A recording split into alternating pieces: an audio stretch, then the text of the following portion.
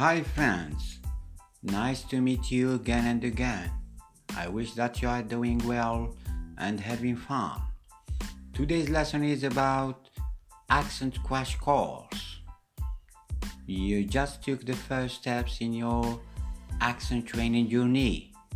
This is the first lesson in accent crash course.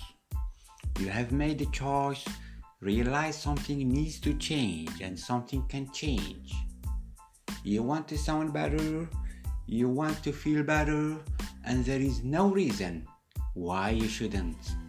I remember when I first started working on my accent, it was like a new world had opened up to me. I was thrilled, of course, to see and feel the change, and I wish that for you. Let me tell you what you have about to receive. Well, in my work with English learners throughout years, I have been able to identify the main issues that present pronunciation difficulties when speaking English. In this course, I will share with you some of the insights, practices of accent training that will help you speak with clarity and confidence. So, what you need to do to get your accent going? Let's talk about the things you can start doing right now. Number 1, speak as much as you can. Use any opportunity to practice your English and to put the new words you learn into use. Find friends, colleagues, or people on the street to talk to. Even if you can't find anyone, talk to yourself. I'm serious. When I'm walking down the street, I like to put on my earphones and pretend I'm on the phone, when in fact, I'm having a deep and honest conversation with myself. Number 2, read aloud. An online article, a book, or your email at work. Get used to the way you sound in English. Practice your muscles and focus at each time on a new sound or topic until you nail it. Number 3, imitate people. People on television, YouTube videos, podcasts, or audiobooks. True story, when I find myself talking behind American speakers or following the American speakers, I start mimicking them very quietly. What they say and how they say it, I find it very effective. Number 4, work your muscle. To speak in English, you will probably need to use the different muscles that you usually do. It doesn't feel super comfortable and even feel artificial at first.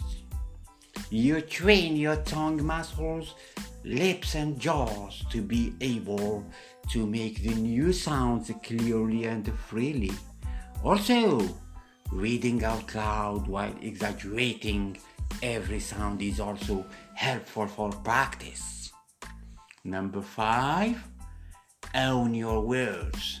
Speak slower, breathe, take pauses, and thoughts probably go faster than your tongue. Don't try to catch up with it.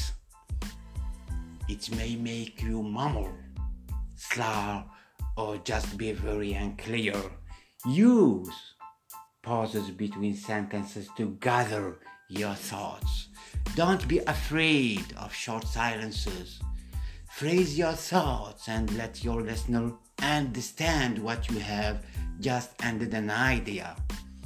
Don't end the sentence with upspeak, where you raise the intonation at the end.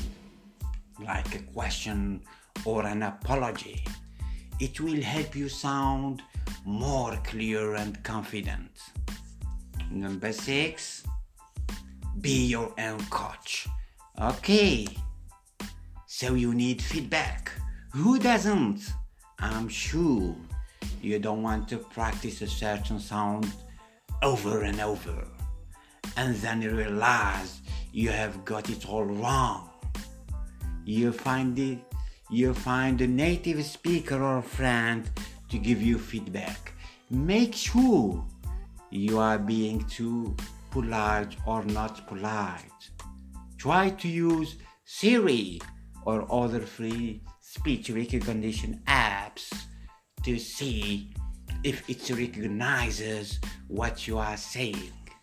If it doesn't, work on those unclear words and sounds specifically, or you just do it yourself. Record yourself practicing or mimicking the other speakers and listen to the recording. Try to recognize where it differs from the original and see what you can do to change it. Record yourself again and again until you are satisfied. It is also a great technique to improve your reception and listening skills. Number 7, have fun, of course.